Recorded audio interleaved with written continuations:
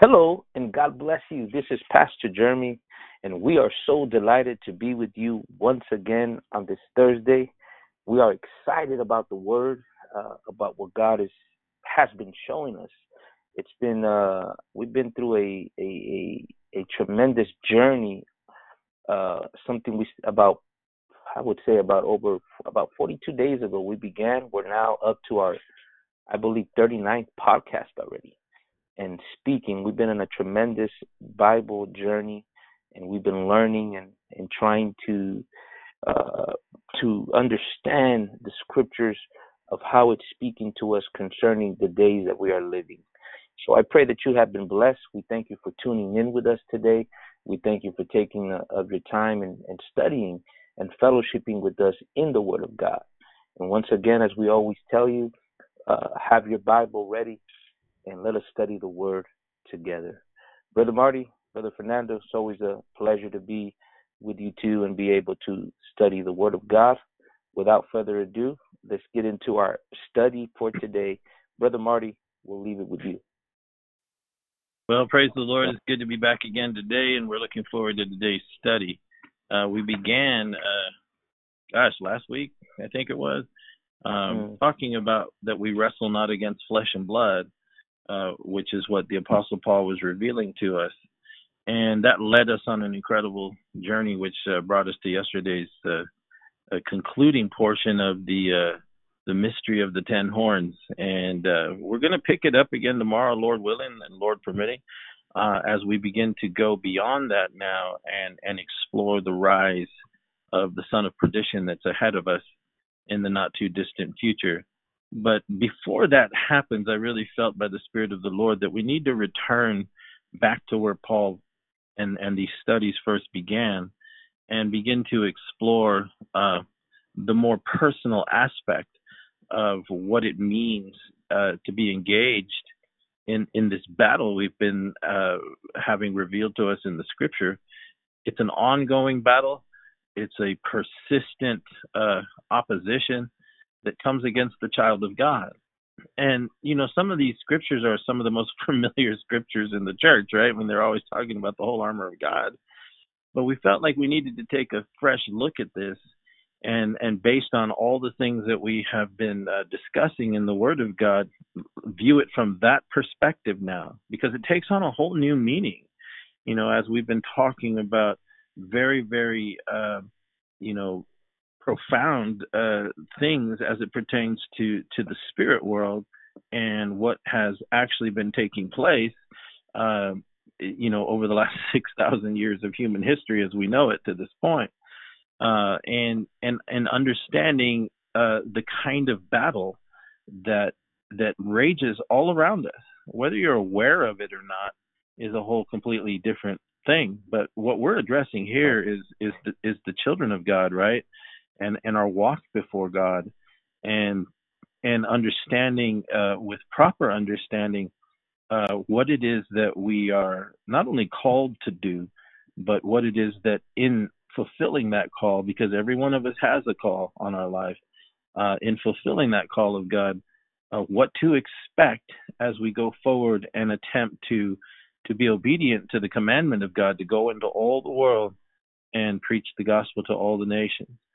Jesus told us that all power had been given unto him in heaven and earth, and he commanded his apostles at that point to now take that authority that he had given them and commanded them to go to the nations of the world and begin to proclaim that victory and that authority and establish it in the earth by the preaching of the gospel. So the gospel is so far more profound, I think, than we have at least in the last 10, 20, 30 years been exposed to in the compromised Western church.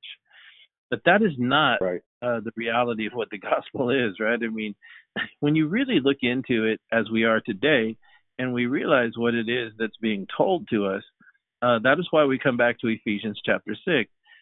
Because in the writing of the book to the Ephesians, or the church at Ephesus, Paul lays out, and we encourage you guys to go back and read these 6 chapters, because he actually begins from the position of the unseen world.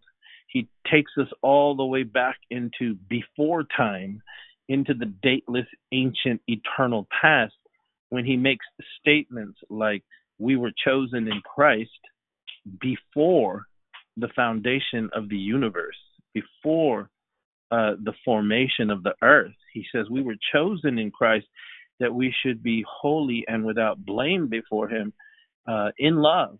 And then he also goes on to say that we have been predestinated unto the adoption of children by Christ Jesus according to the good pleasure of the will of the Father. And so he presents in the book of Ephesians such a huge, big picture that he's trying to convey to us, the church. And so the first 5 chapters, he begins to unfold this great struggle that we find ourselves in between light and darkness. And so when we get to actually the end of the book of Ephesians and we come to Ephesians chapter 6, Paul makes the statement in verse 10. He says, okay, the conclusion of the matter, brethren, is to be strong in the Lord and in the power of his might. And then he says this in verse 11, chapter 6, verse 11. He says, put on the whole armor of God, that you may be able to stand against the wiles of the devil. So in the conclusion of the matter, and in being strong in the Lord in the power of his might, and go back a couple of podcasts and we covered what that statement literally means. The power of his might that he's referring to is the revelation of the resurrection of Jesus Christ. And the strength of the Lord is the authority of the Lord that was won on Calvary and declared to be an established fact by the resurrection. And so it's a command. It's a command to understand that something has been won and something now needs to be affected in the realm that we find ourselves in, the planet Earth. And so he then commands us. The very first thing he tells us in verse 11, the very first thing he says is that you need to put on the whole armor of God. It's such an interesting way to begin to express to us, the church, what's necessary, right? The first thing that he says is to put on. He's talking about the need to have strength, and not only strength, but resurrection power and authority in the Lord. And then he right away goes toward battle armor, which is, right. pretty intense, right? And the word that he used there for is to put on, literally means to be arrayed in. To be arrayed in. So in other words, to be completely covered in it. Kind of like when you put on a shirt, or for the ladies, when you put on a dress, it has that same feeling of putting something on and becoming very familiar and comfortable with it. And so the first thing he begins to reveal is that what is going to be necessary in this ongoing battle from the beginning of the church to the second coming of the Lord is that we become familiar with what he calls the armor of God.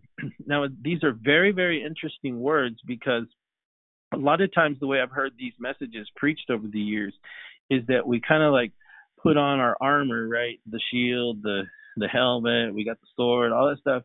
And then the way many people minister it is that, okay, now you stand there and you just, you're getting bombarded from all sides, and, having done all the stand, right? So you're like taking right. clothes, right?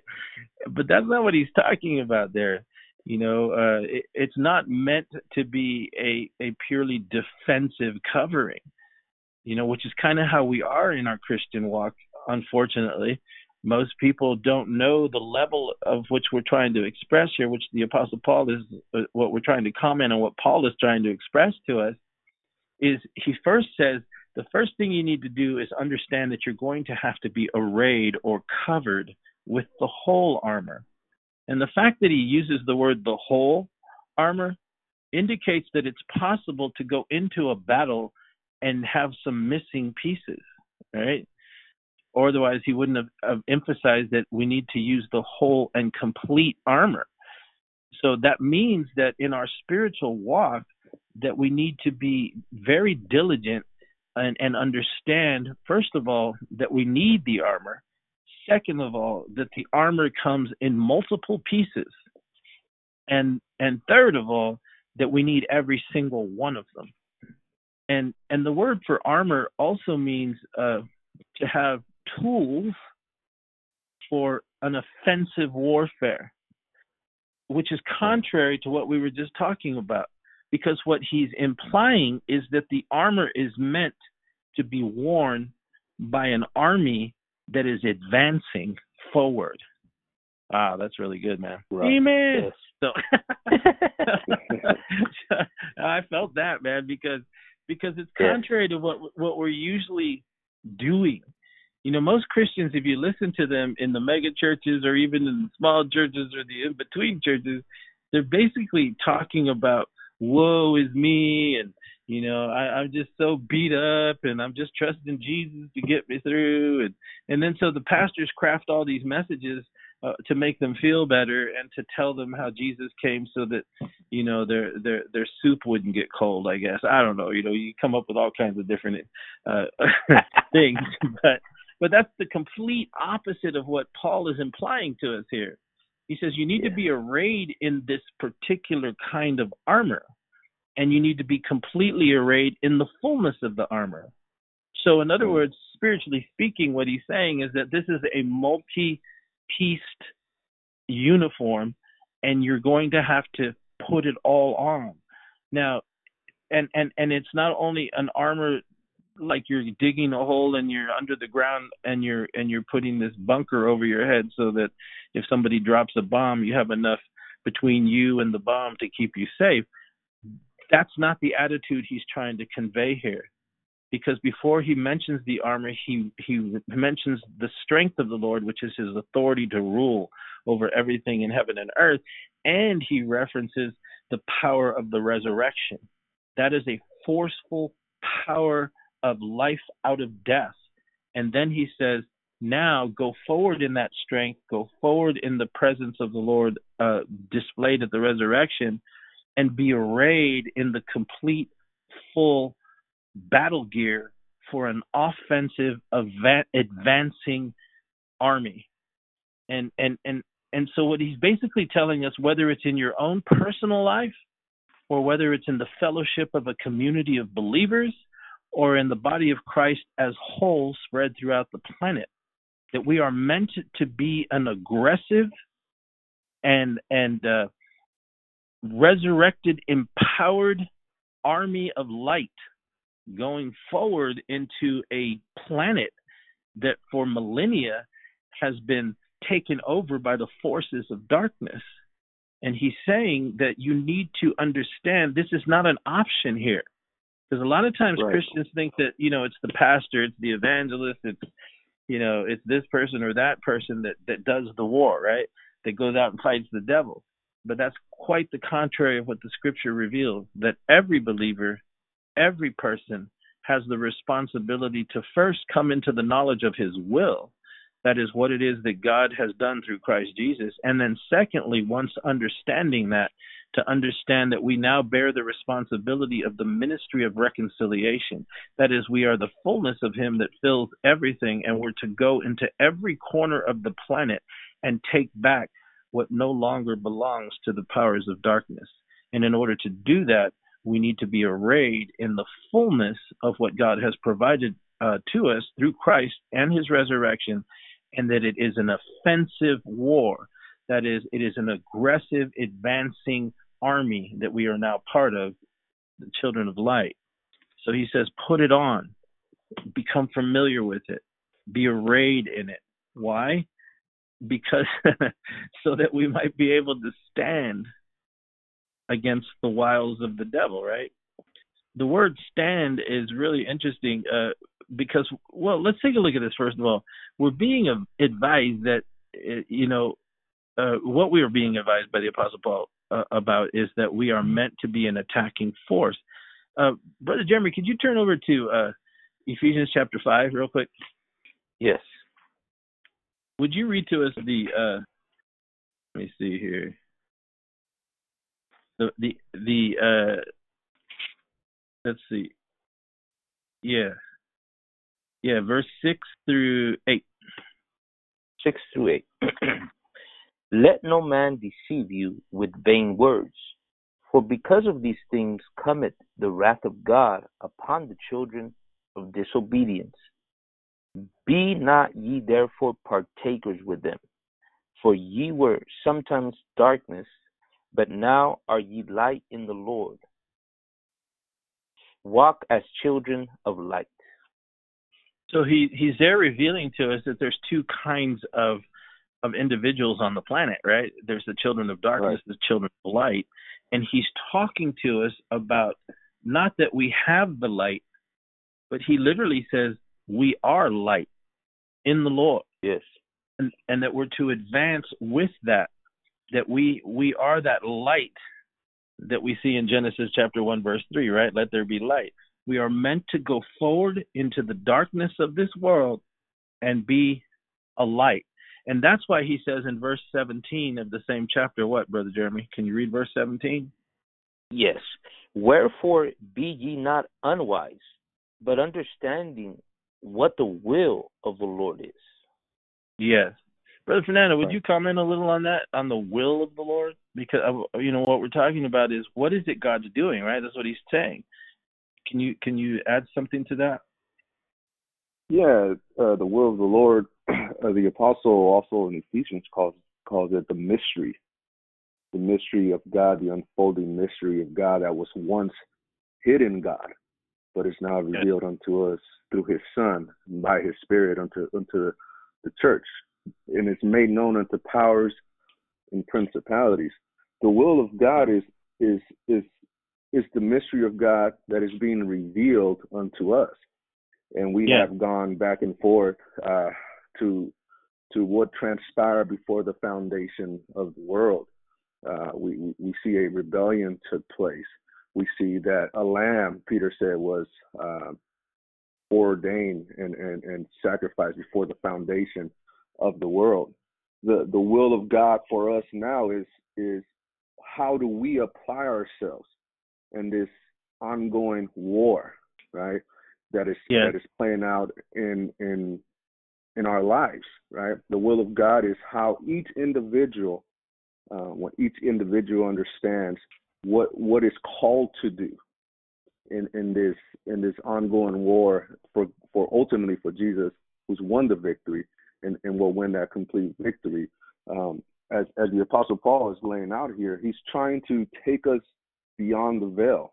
And in order to understand the will of the Lord, we have to understand these things that are unseen. And it's only then we can walk in his perfect will and understand the mystery of God and walk with understanding. Yes. Right? And not unwise. And that's a little bit. There's more to it, but that's what's really he's bringing forth in Ephesians. That's right. And Brother Jeremy, read verse 16 in light of what Brother Fernando was just saying. Redeeming the time, because the days are evil. Yeah, so and because of this he says don't be unwise, but understand. Right? Don't be stupid. That's literally what it means. It means don't be stupid, man. He says understand what the will of the Lord is. And so he says redeem the time. That word redeem, the time, it literally means to make sacred use of the epoch or the age. And so he's literally saying that with the power that has been given to us by the resurrection of Christ now dwelling in us by the Holy Spirit, that we are to take time and space, the ticking of the clock, if you will, and make sacred use of this age that we find ourselves in. Redeem the time because the age or the days are corrupted and evil by the action of what the devil did so many ancient days ago. And so he says, don't be ignorant of this, verse 17. Don't be unwise, but understand what the will of the Lord is. Understand what is happening. Understand what is being worked out. See, camping right here for a second, this is one of the things that rarely crosses the modern believer's mind anymore. They've been so conditioned. We all have been exposed to this kind of thing, where they attempt to condition us to the temporary, to the here, to the now, to the immediate thing in front of me and how it affects me. Everything becomes self-centered rather than God-centered. And so we live a Christian walk that is dedicated exclusively toward making my life, a better thing. And so in so doing, we're being pushed so far away from what really will make our lives a better thing, and that is understanding the will of God, what is actually taking place. It's very hard. Yeah, go ahead. Yeah, no, it's true. It's we're not taught much in the modern church concerning the unseen world, that which Paul called, I think in Colossians, the invisible world, right? That which is visible and invisible. And that's exactly what Paul is trying to open our eyes to, that there is an unseen world, that there is a warfare going on. The more we understand what took place in the unseen world as it pertains to the natural world, the more precise we will be in knowing the will of God. But if we just walk this walk, just understanding the temporal things and the things we see, like you said, that's what the gospel is today, by and large, in the modern day church. Everything has to do around us, me and me and me and me, material things, right? But rarely are they taught concerning that which cannot be seen, right? And therefore, a lot of people do not understand and have no understanding concerning the will of the Lord and that which is being, like you said, is being worked out. Yeah. Right? So they don't know how to apply themselves in that will of God that is being worked out today and going into the future, right? So I just wanted to bring that forth. Hey, that's a really good point. And wait a minute, Brother Jeremy, can you read to us in line of what Brother Fernando was saying in Ephesians chapter 5, verse 9? Yes. For the fruit of the Spirit is in all goodness and righteousness and truth. Verse 10. Proving what is acceptable unto the Lord. So proving what is acceptable to the Lord. So he's talking along the lines of what you guys are talking about, what Brother Fernando was just talking about. The fruit of the Spirit is the Holy Spirit was given to us in order to produce something. The Holy Spirit is the active power and third member of the Godhead that brings everything to pass. That's why we see in Genesis, right, the Spirit of God hovering over the face of the water. I mean, He is the I don't even know how do you describe the Holy Spirit. I mean, but He is the third active member of the Godhead that materializes everything, that brings it into being. It's the will of the Father, it's the construction or the building of the Son, and it's the materialization of the Holy Spirit. He brings it to pass. He bears the fruit of the Godhead, so to speak, within us.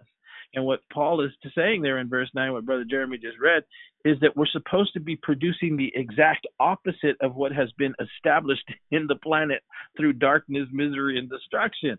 He says the fruit of the Spirit is goodness, righteousness, and truth. And then what Brother Jeremy read there was proving what is acceptable to the Lord, right? And then verse 11, he says what, Brother Jeremy? He says, and have no fellowship with the unfruitful works of darkness, but rather reprove them. Reprove them, correct them. Our lives individually, because some people think, it's hard enough for me to just pay the light bill and put food on my table. Well, how am I supposed to get involved in all this church stuff, right? But see, that's a misappropriation of thought. It's an incorrect thought. It's an unwise thought. Because God has strategically placed every single one of us exactly where we're meant to be in order to be that light and to be that sphere of, if you will, of heavenly authority and influence that exposes the difference between the eternal light and will of God and the fallen creation. So he says, don't have any fellowship with those unfruitful works of darkness, but rather expose them. We're meant to bring correction to the world. And one of the reasons that people, like, if you can like hang out with your oil rig buddies while they're drinking beer and cussing up a storm and they feel comfortable around you doing that, then I think that maybe you're not letting your light shine, right? I mean, maybe, yeah. I remember, bro. I'll give you a little example. When I was 15 years old, there was already a group of Pentecostal kids there in Texas, where I lived in Eagle Pass, Texas. A really blessed brother, Rolando Salas. He used to come to my house, and he was a born again, on fire Christian. He was like 17 or 18. I was 15, and him and another girl by the name of Irene, they were good friends and brothers and sisters in the Lord. They had targeted me because I was such a wild child, man. I mean, I was insane, and they took it upon themselves to want to target me and to go after me and try to win me for Christ, right? So I remember that Rolando was relentless, man. He would come over and try to witness to me, and I was such a nut. I was a hippie, a drunk, a pothead. I mean, I was a crazy guy. I had a sense of respect for the Lord, though, because I knew God was real. I just didn't want nothing to do with that, right? But Rolando would come over, and for the weirdest reason, which I now know, right, is the light that was in him and on him. I'll never forget the day we were there, we're getting high at my house, right, and we saw his truck pull up, and as soon as his truck pulls up, I know who he is, right? This is the guy who carries the Bible and comes and just talks to me and prays in tongues over me and stuff. I mean, this guy was an on fire for God teenager, right? But as soon as he pulled up, it's the weirdest thing. We were hardcore sinners, but when we saw his truck pull up, we didn't feel comfortable with that, bong sitting on the table and that big pile of weed, man. Everybody started scattering like it was the police, right? I mean, it was like we were going to be invaded by the DEA or something, right? We were hiding the weed. We were like trying to spray the stuff in the living room. For what? A 17-year-old on fire, born again, spirit-filled young man. It was the light that was in him that caused the darkness that we were involved in to just repel and want to just kind of sit there and not be able to engage in our sinful practices in front of him. So that is kind of the idea of what Paul is saying. Understand that the Christian, no matter where he is, whether he's in the grocery store or he works at the mechanic shop or he's a businessman in the insurance, it doesn't matter. He's saying where you are, the very light that dwells in you, producing righteousness and truth, is your job. And you have nothing in common in verse 11, what Brother Jeremy just read. But you can't fellowship with the unfruitful works of darkness. You're supposed to correct them and expose them by the light that's inside of you. So you were going to say, Brother Jeremy? Yeah, there's a beautiful scripture, and I want to say that one of the things that lacks in the believers today is the knowing. That's why, these podcasts, to some, it may seem like, bro, I've never heard of this. And it really shows, the lack of teaching of these things in the Christian world. Paul would say in Romans chapter 13 and verse 11, and that knowing the time, that's what we're talking about. We got to know the time, knowing the time, that now it is high time to awake out of sleep, for now is our salvation nearer than when we believed. Salvation there is referring to the coming of the Lord, of our deliverance from this world. Yes. The night is far spent, the day is at hand, and this is what we're talking about. Let us therefore cast off the works of darkness. Yes. And let us put on the armor of light. Let us walk honestly. The armor, yes, what we're talking about. Let us walk honestly, as in the day, not in rioting and drunkenness, not in chambering, not in wantonness, not in strife and envying, but put ye on the Lord Jesus Christ, and make not provision for the flesh. So here the Apostle Paul is telling us exactly echoing what we're saying today. We must cast off the works of darkness and put on the armor of light in this hour. Yes, Brother Marty. Go ahead, Pastor Jeremy. I even look at my own life, the opportunities, even as a believer, the opportunities I missed out on of doing the will of the Lord, and probably sharing the gospel, preaching the gospel, not understanding the areas of influence God had positioned me in, and not approaching the opportunity with the sacredness that we spoke about because of my lack of understanding of spiritual things. And I think we all start there, right? We don't understand the things that God is intending to do. We don't understand the bigger picture as God sees it.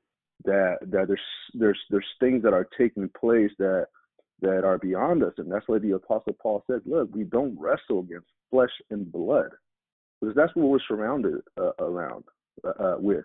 But we all have failed, right, in those areas, those opportunities, because we have not understood. Like, wow, we're engaged in a holy war. Yes, we're fighting for the Lord, and we miss those assignments many times. We miss those opportunities when we're placed in places of influence to influence other people and be that light.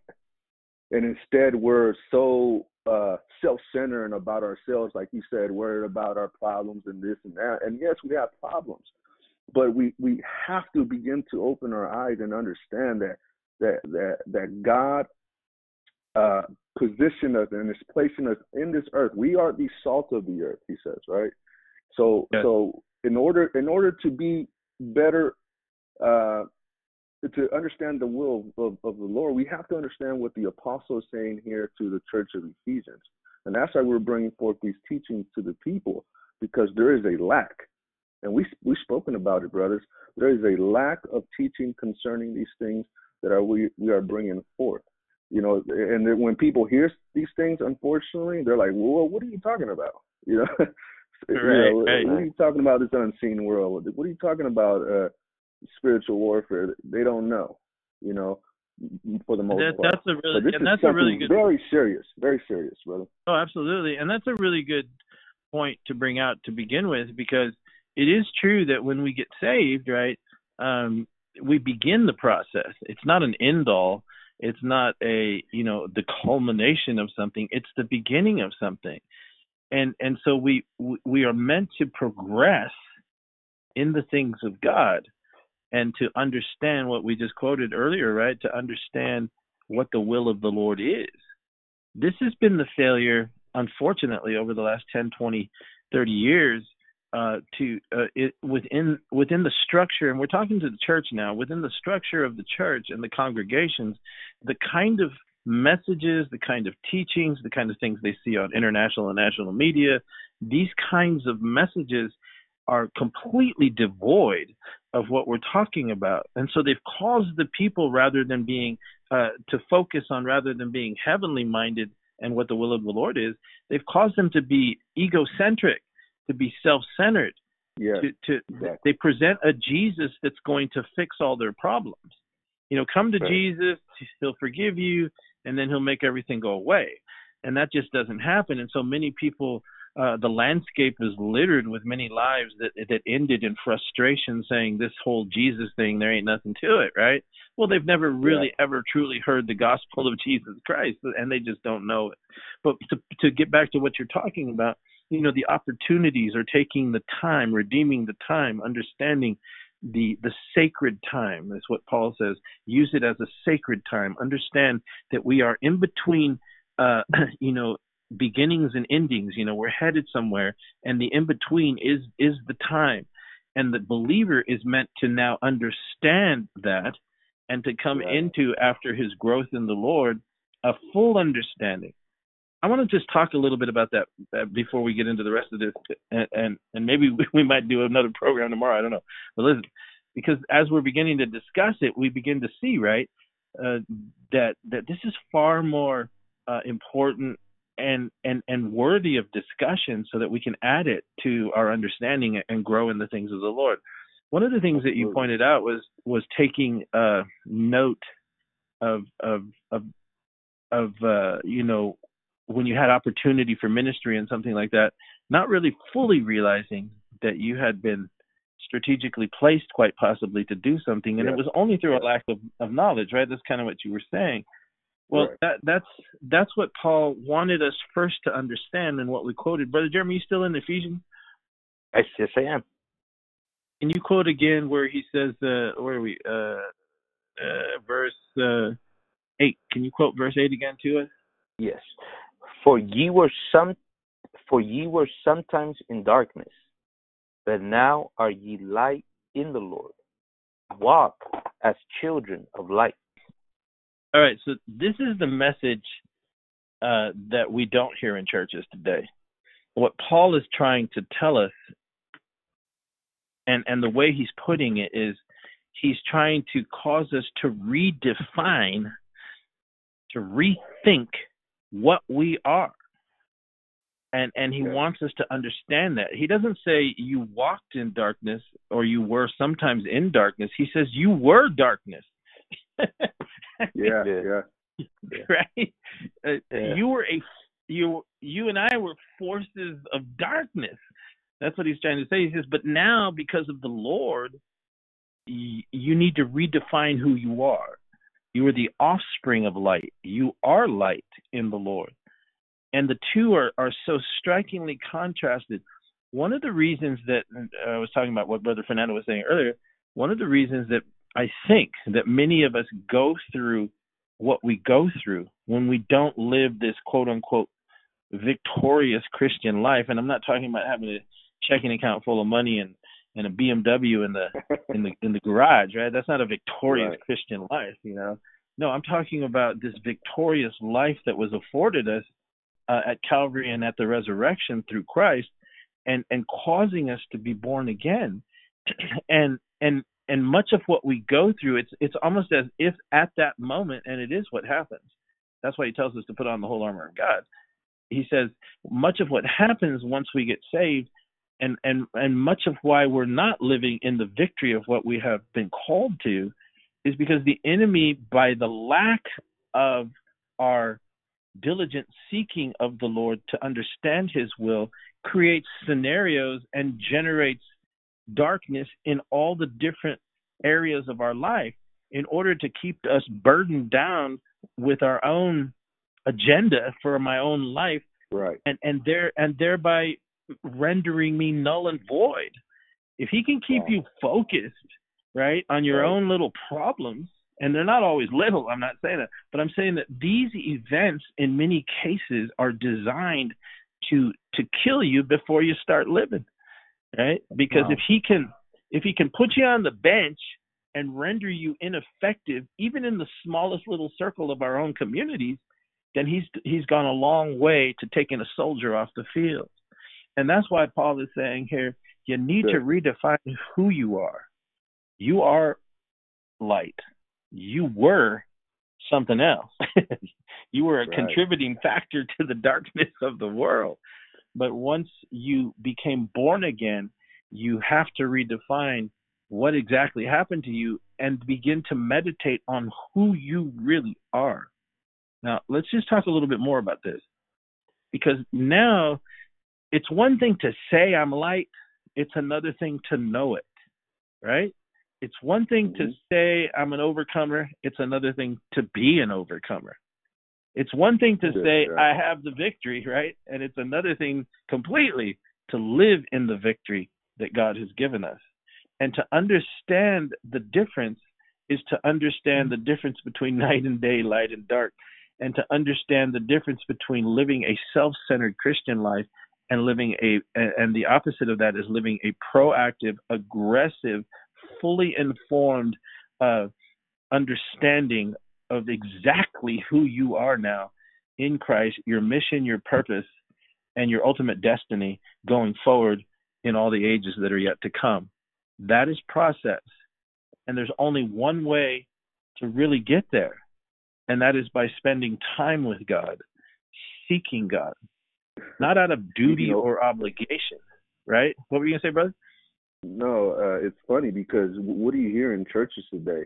You hear preachers say, in order to live for God, you need to find what your purpose is in the kingdom. And I always boggled my mind because that's not what the Bible says. It's His purpose that we need to find out. Yes. His ongoing purpose, not ours. We need to line up with His purpose, right? We're saved by grace and by His purpose, right? For His purpose, So it's His purpose that we have to begin to understand. We have to begin to ask those questions. Why? The why questions, right? Like, who am I now in Christ? Why? Why am I here? And what the apostle is beginning to tell us in Scripture is exactly that. Look, you need to begin to understand who you are. Redefine the renewing of the mind, right? You said in Romans, you need to renew your mind and understanding who you are. And once you understand who you are, then you're going to begin to understand why you're here, and that you've been enlisted, right? Enlisted. That's a sad thing. What you just that's a sad thing you mentioned. That many people die before they get started. They're rendered useless, null and void, and they accomplish nothing in the kingdom of God because the devil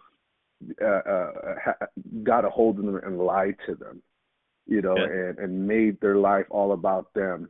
And they never got to the point where they entered into this revelation, the will of God, the mystery of God, that they are in something so glorious that is unfolding, right? Yeah. And that's good. That's powerful. That's really good what you're saying there, and that brings us back again to verse 11. What we were talking about to start off with. That's why he's telling us, okay, what he wants us to understand. If we have to put something on, that means we're missing something, right? So that's true. So he's saying you need to understand. Not only are you light, not only are you called to make a difference in the world, and by your very essence and being, and with your continued unfolding understanding of the will of God for your own life in connection with the kingdom of heaven, he says now you're going to become a target. Every child that is born again instantly becomes a target. It's almost like if we were in this dark tunnel somewhere or in a cave somewhere, and then suddenly somebody flicks on a light bulb or lights a candle or something. That tiny little light becomes absolutely apparent in the middle of all this darkness. I would be focused on that light that was just kindled because of the darkness. That, in essence, is what happens when we become born again. It's as if a great light is illuminated in the darkness, and all attention is turned towards it because it is such a contrast to the darkness around it. And it's at that moment that the enemy comes against you. However he can do it, whether it's being a part of some dumb church that doesn't teach anything or, whatever, he's going to get us to the point where he wants to immediately try and extinguish that light. And so Paul says you're going to need to be arrayed in every component piece that has been won for you by Christ Jesus. So put it on. And he says the reason you need to have it on, because he's beginning to reveal to us, is that you need to be able to stand, that you may be able to stand against all the wiles of the devil. That's a really interesting thing. He says you have to have this on that you may be able. The word able means to be capable, to be strong, and to be powerful in the Lord Jesus Christ. So you have capability, you have strength, and you have power if you're clothed with this armor.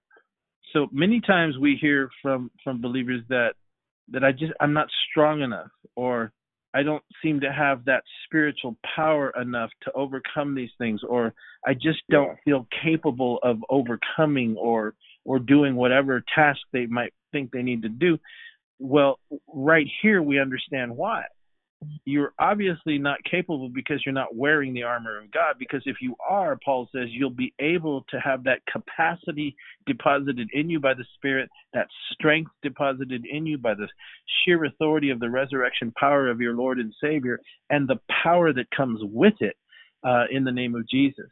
And he says you need to understand so that you'll be able to stand against the wiles of the devil.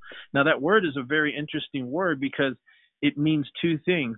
It means that you move forward, but it also means that the enemy is moving forward toward you. Kind of like two big bulls in the field, right? He's literally saying, listen, you need to understand. And it's really interesting because it carries with it a sense that when you begin to be clothed with the component spiritual armor of Jesus Christ, put on Christ, like Brother Jeremy was just quoting out of Romans, it has this sense that it immediately begins to propel you forward. You know, a stagnant Christian is an undressed Christian. An immobilized Christian is an undressed Christian. What happens is, he says, once you begin to have these things placed on your life by the Spirit of God, he says, it propels you forward. God is always a forward-moving God, right? I mean, just look at the creation of the universe. Let there be light, right? Or you go back to Hebrews where it says that everything had a starting, originating point and exploded outward in every different direction. The cosmos. And even today, it continues to expand. It's going in every single direction. When you put on God's armor, it's going to propel you forward in an aggressive stance with capability, strength, and power in the name of Jesus to take back the territory that belongs to our Lord and Master here on the planet Earth. And he says, you need to understand that you have to be wearing this because your enemy's coming after you. And you have two options. You can sit there unclothed and unwise and not knowing the will of the Lord, or you can be wise, understand the will of the Lord, put on his armor, and feel the force of the Spirit move you forward against the enemy that all your life you've been standing there letting him beat the heck out of you. Exactly. So he's saying, God will transform you into a warrior. And propel you forward with capability, strength, and power in the name of the devil. And not only that, but you'll be able to do that and overtake all the different strategies and methods. That's what the word wiles means, the methods of the devil.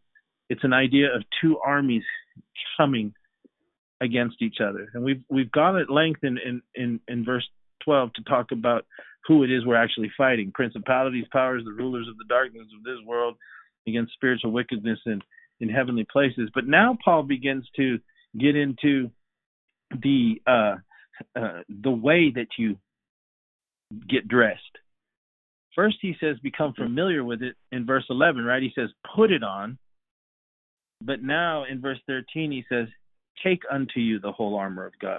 First, he says, put on the whole armor of God, be arrayed in it, become familiar with it, get comfortable with it, understand that it's a tool for an offensive warfare. And then in verse 13, he begins to get practical, and he begins to say, take to you the whole armor of God, that you may be able to withstand in the evil day, having done all to stand therefore. It's this language that he uses, that he wants to reveal something to us. The taking of the armor is a proactive thing that we do. It's something we have to do. It can be sitting in the corner of the room. And if you never go get it, right, it doesn't mean anything, right? It's like your Bible on your desk, right? If you never open it, you're never going to grow in the things of the Lord. I think about it, and it makes me laugh sometimes. One of the nicest decorative pieces that people have in their house, or used to, was the big Bible, the big family Bible on the coffee table, and no one ever opens it or reads it, right? They use it. That's kind of like, that's what Paul's saying. It's like having this armor, having all this stuff Jesus has done to equip you and you don't get it. You're completely unwise, and you wonder why you're being beaten up and knocked here and there and everywhere. He says, understand, you're in a war. You're in a war, and once that little light went on on the inside, that makes me laugh. Right, that song, this little light of mine, I'm gonna let it shine. Well, you better cover it with some armor, or the devil to put it out, right? So he says, take the armor. You have to take it, and it literally means the phrase "take unto you" literally means not only to take it, but you're taking it for a purpose. You're taking it to use it. Yeah. To use it. This is really good stuff, man. I mean, if we dig into here, because Brother Marty. Yes, go ahead.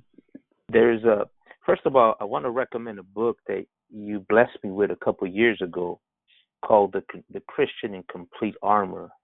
It's one of the most tremendous intense reads that I've ever had concerning the armor of God. And I just want you to keep that in mind to our listeners. If you want a good read, you shared it with me a couple of years ago, Brother Marty, the Christian in Complete Armor, Volume 1, 2, and 3, written by Puritan Classic. But there's something concerning what you just said that, I mean, when you want to talk about a warrior, a soldier, you got to look into the life of David. Yes. Yeah. And in Psalms 144, there's a little verse there. This is what you just mentioned right now. He says, "Blessed be the Lord my strength, which teacheth my hands to war and my fingers to fight." Wow. Yes, that's great. I like that. I just wanted to quote that because as we're going into that, taking the whole armor of God and then how to use it, right? He said, "Blessed be the Lord my strength," in Psalms 144, "which teacheth my hands to war and my fingers to fight." I just wanted to throw that in there. Without getting too far adrift here, I want to point out something that David was saying there. It's a great scripture you just quoted, where he says, "and my fingers," right? He's referencing worship. David was referencing worship as an aspect of warfare, because he played the harp, and so he was revealing to us that the playing of my instrument is actually an act of warfare. Oh man. Hallelujah. I mean, my goodness. Right? I mean, that's literally what he's saying. It's not just a little ditty here. He composes his whole being, right? My hands, because he literally would hold his sword and fight as the king. But he also wanted us to understand, but I also am at battle when I pluck that harp and sing to my God, right? I mean, we are dispelling darkness, and the presence of God is coming. And remember, I'm glad you pointed out King David, because what did David do? Remember when he came and he wanted to go down in the valley of Elah and fight Goliath? Saul tried to give him his armor, right? It's good. Yeah, it's good. Right. And David said, I can't wear that armor. That's not anything I'm familiar with. That's kind of in essence what's been happening over the last 20, 30 years, man, is that Saul has been equipping the church with his armor. And they're getting slaughtered, right? They're getting slaughtered. And they don't look like Jesus, they look like Saul. And so there's nothing, right? There's nothing protective about it. And so David, I love that what you quoted there, and that's kind of what Paul is saying. Now you go pick up God's armor, not Saul's armor. Yes. And when you go get it, he says, go with the intention of using it. Now let's just focus on that for a minute, because what we're talking about here is an understanding mind, soul, spirit, a will that understands what the purpose of the armor is, and the taking of it to ourselves is for the express purpose and the inward certainty that we've arrived at in our spiritual progression, that we have now said we are going to clothe ourselves, not so that we can look like a soldier, but actually be a soldier. Take it to use it. It's process. It's a depth of I don't know how to say it, because I don't like to use the word surrender, because that implies a God that's trying to impose himself on us. That's not how it is at all. but for lack of a better descriptive word, it's the depth of the surrender of the territory that we yet hold on to in the ongoing progressive death to self, if you will, that the Spirit affects within us as we mature and diligently seek Him. These are transformative moments and open doors of progressive territory acquisition by the Holy Spirit that begins to transform the very way that we think and the very meditative process of the deepest parts of our life. You guys go back and listen to that because it means a lot. Now listen, he's saying here that when you take this armor, understand, it is with the intention to use it. It's kind of like they say, don't pick up a gun unless you're going to shoot it, right? He used to say, right. Don't you point that thing at me unless you're going to use it, right? So it's kind of that intent. This is a complete or beginning process of transformation from the inside that occurs as we walk in the Spirit. Remember, we're discussing Ephesians chapter 6, but really he's been talking for 5 chapters, right? So what I'm talking to you about, what we're discussing, he's been talking about for the previous 5 chapters. And so it's spoken with that in verse 13 where he says, wherefore, okay, now go for it. He says, take to you this whole armor, but with the intention of using it. It speaks of acquiring. It speaks of process. And remember that the armor is in pieces. It's not one suit. It must be placed on the believer, and it can only be acquired by the Holy Spirit, who instructs us in the finer art of first recognizing what the armor is and how it is that it becomes a complete part of our life. But Brother Jeremy read in Romans chapter 13, Brother Jeremy, yes. where you read where he says, "Put on Christ." Right, put the Lord on. Let Him become the covering of your life, and all of this again is part of the walk. It's spiritual process, and we have to take it with the intention of using it, that you may be able to stand. That's what he says, that you'll be able to stand.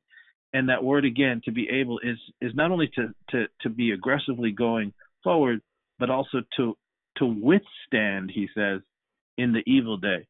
And that means to oppose, to uphold, and to sustain authority over a thing.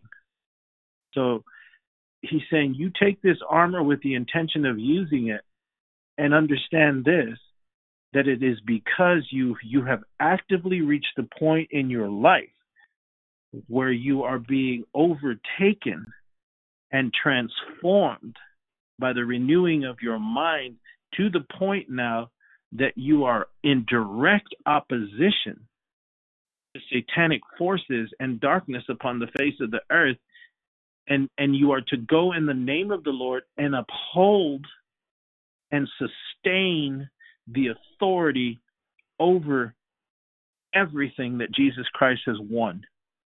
That's what it literally means. So stand therefore, right? And then he begins in verse 14 to give us the systematic way in which we put the armor on. And that's what we'll talk about tomorrow. We'll pick it up here, unless the Lord changes and we go right into these other things. But we have time. This is too important, right? This is too important to just rush into, because now we've come to the point where he's going to talk to you about, having your loins girded about with truth, having your the breastplate of righteousness on, having your feet shod with the preparation of the gospel of peace, taking the shield of faith, quenching all the fiery darts of the wicked, having on the helmet of salvation, the sword of the Spirit, which is the word of God, and then praying always. Another part of the armor that no one ever mentions, right? Praying always, with so forth and so on. And we'll get into that, because Paul didn't just willy-nilly kind of think about the different pieces of the armor. There's a reason that he gives the step-by-step process, and the reason that he starts where he starts and finishes where he finishes. Because remember what he started with when we first started talking about the armor. He said you have to wear it so that you will be able to stand against the methods of the devil, the methodical attacks of the enemy. And so it's with that in mind, we will, Lord willing, if it's where the Lord leads us, and I think it will be, where we will begin to explore at length and in depth why he begins with the loins and then the breastplate, then the feet, so forth and so on. Because each and every single one is exactly where the enemy will begin to first, second, third, fourth, and fifth attack our lives. And this is why Paul begins with the component pieces in the order that he reveals them. And that is what we'll begin to explore tomorrow as we continue to look into the whole armor of God. And remember, the armor is because of what we've been teaching. It should mean more now. And if you haven't heard, or this might be the first podcast you've listened to, go back and listen to the last several, and you'll understand why the Lord has given us this armor. Because once you got saved, once I got saved, once we got born again, we became that brilliant flickering light. Even if it was just a little candlelight in the midst of a dark cave, it drew incredible attention to our life right away. And what we do from that point on, and even from this day going forward, will determine what we do as far as becoming an effective tool in the hands of the Lord in these last days. Would you close this out, brothers? Amen. Praise God. Yeah, in Ephesians 3:9, the Apostle Paul said, and to make all, this was his prayer. This is our prayer for you, the listener, to make you see what is the fellowship of the mystery, which from the beginning of the world had been hidden in God, who created all things by Jesus Christ.